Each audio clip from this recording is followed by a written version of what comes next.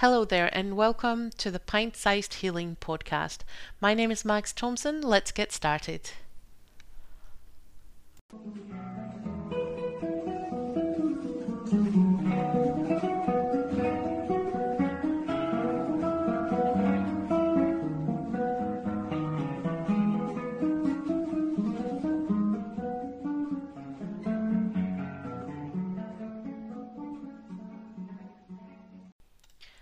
So, I think journaling can also really help us to kind of keep a little bit of a positive mindset. Now, when I talk about positive mindset, and I do from time to time, I just want to emphasize that I don't mean the positive mindset that suppresses any negative thought. But I do think that sometimes it becomes so easy to see all the things that are wrong in our lives, or all the things that we're struggling with, or yeah, you name it, and we kind of forget to see that there's a lot of good stuff going on as well. Like, even while we're in the middle of abuse recovery, or still there's good things that happen, and sometimes we forget about those too quickly or too easily. And it can be really small things that just really do make your day, right? Like, a few weeks ago it was snowing, and I seriously do not like snow, and I was so done with winter, and it was cold and it was wet, and the wind was just, the chill factor of the wind was just unheard of. And so I was not feeling particularly cheerful at that point in time. And out of nowhere, a woman just touches me on the arm and says, "Madam, that jacket looks stunning on you." And it made my day. It seriously made my day. It made me completely forget about the stupid snow and the wind. And I said, "Thank you very much," and I continued on my way. And the entire energy of that day changed just from someone complimenting me on my jacket. And the reason why I remember that is because I actually wrote it down. When I came home, I wrote it down, and sometimes writing it down, it just that it's not even reading it back that will help you remember, um, but just the act of writing something down means that it sticks in your mind more.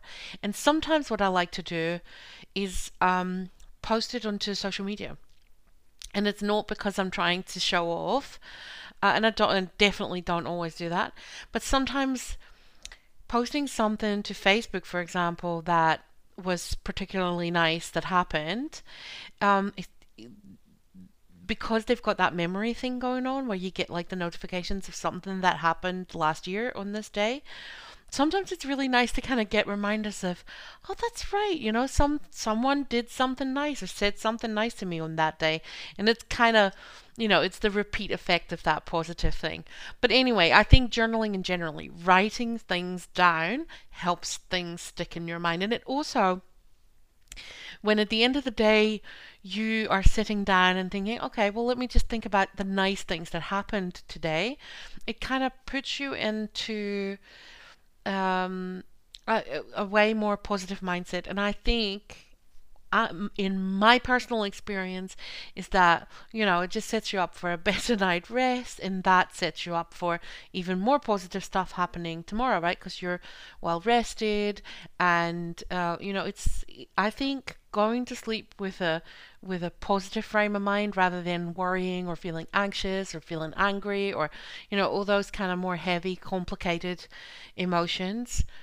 You're gonna set yourself up for better rest if you kind of work through those, or or um, focus also on the good stuff that's been happening, because the complicated emotions are often quite loud because they're alarm bells, right? So they're trying to get your attention all the time, and the more positive emotions are usually much more subtle. um, and so kind of getting into the habit of spending some time thinking about those emotions and when you felt them and what made you feel them during the day, throughout the day, can really kind of amp up that happiness effect that they have, right?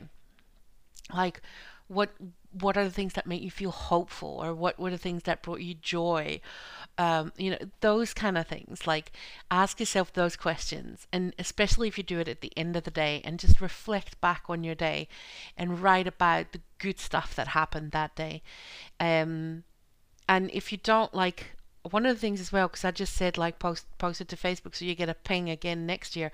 One of the ways that I do that with kind of the more private thoughts that I have is I bought a 5 year diary, and so you go through the diary 5 times basically.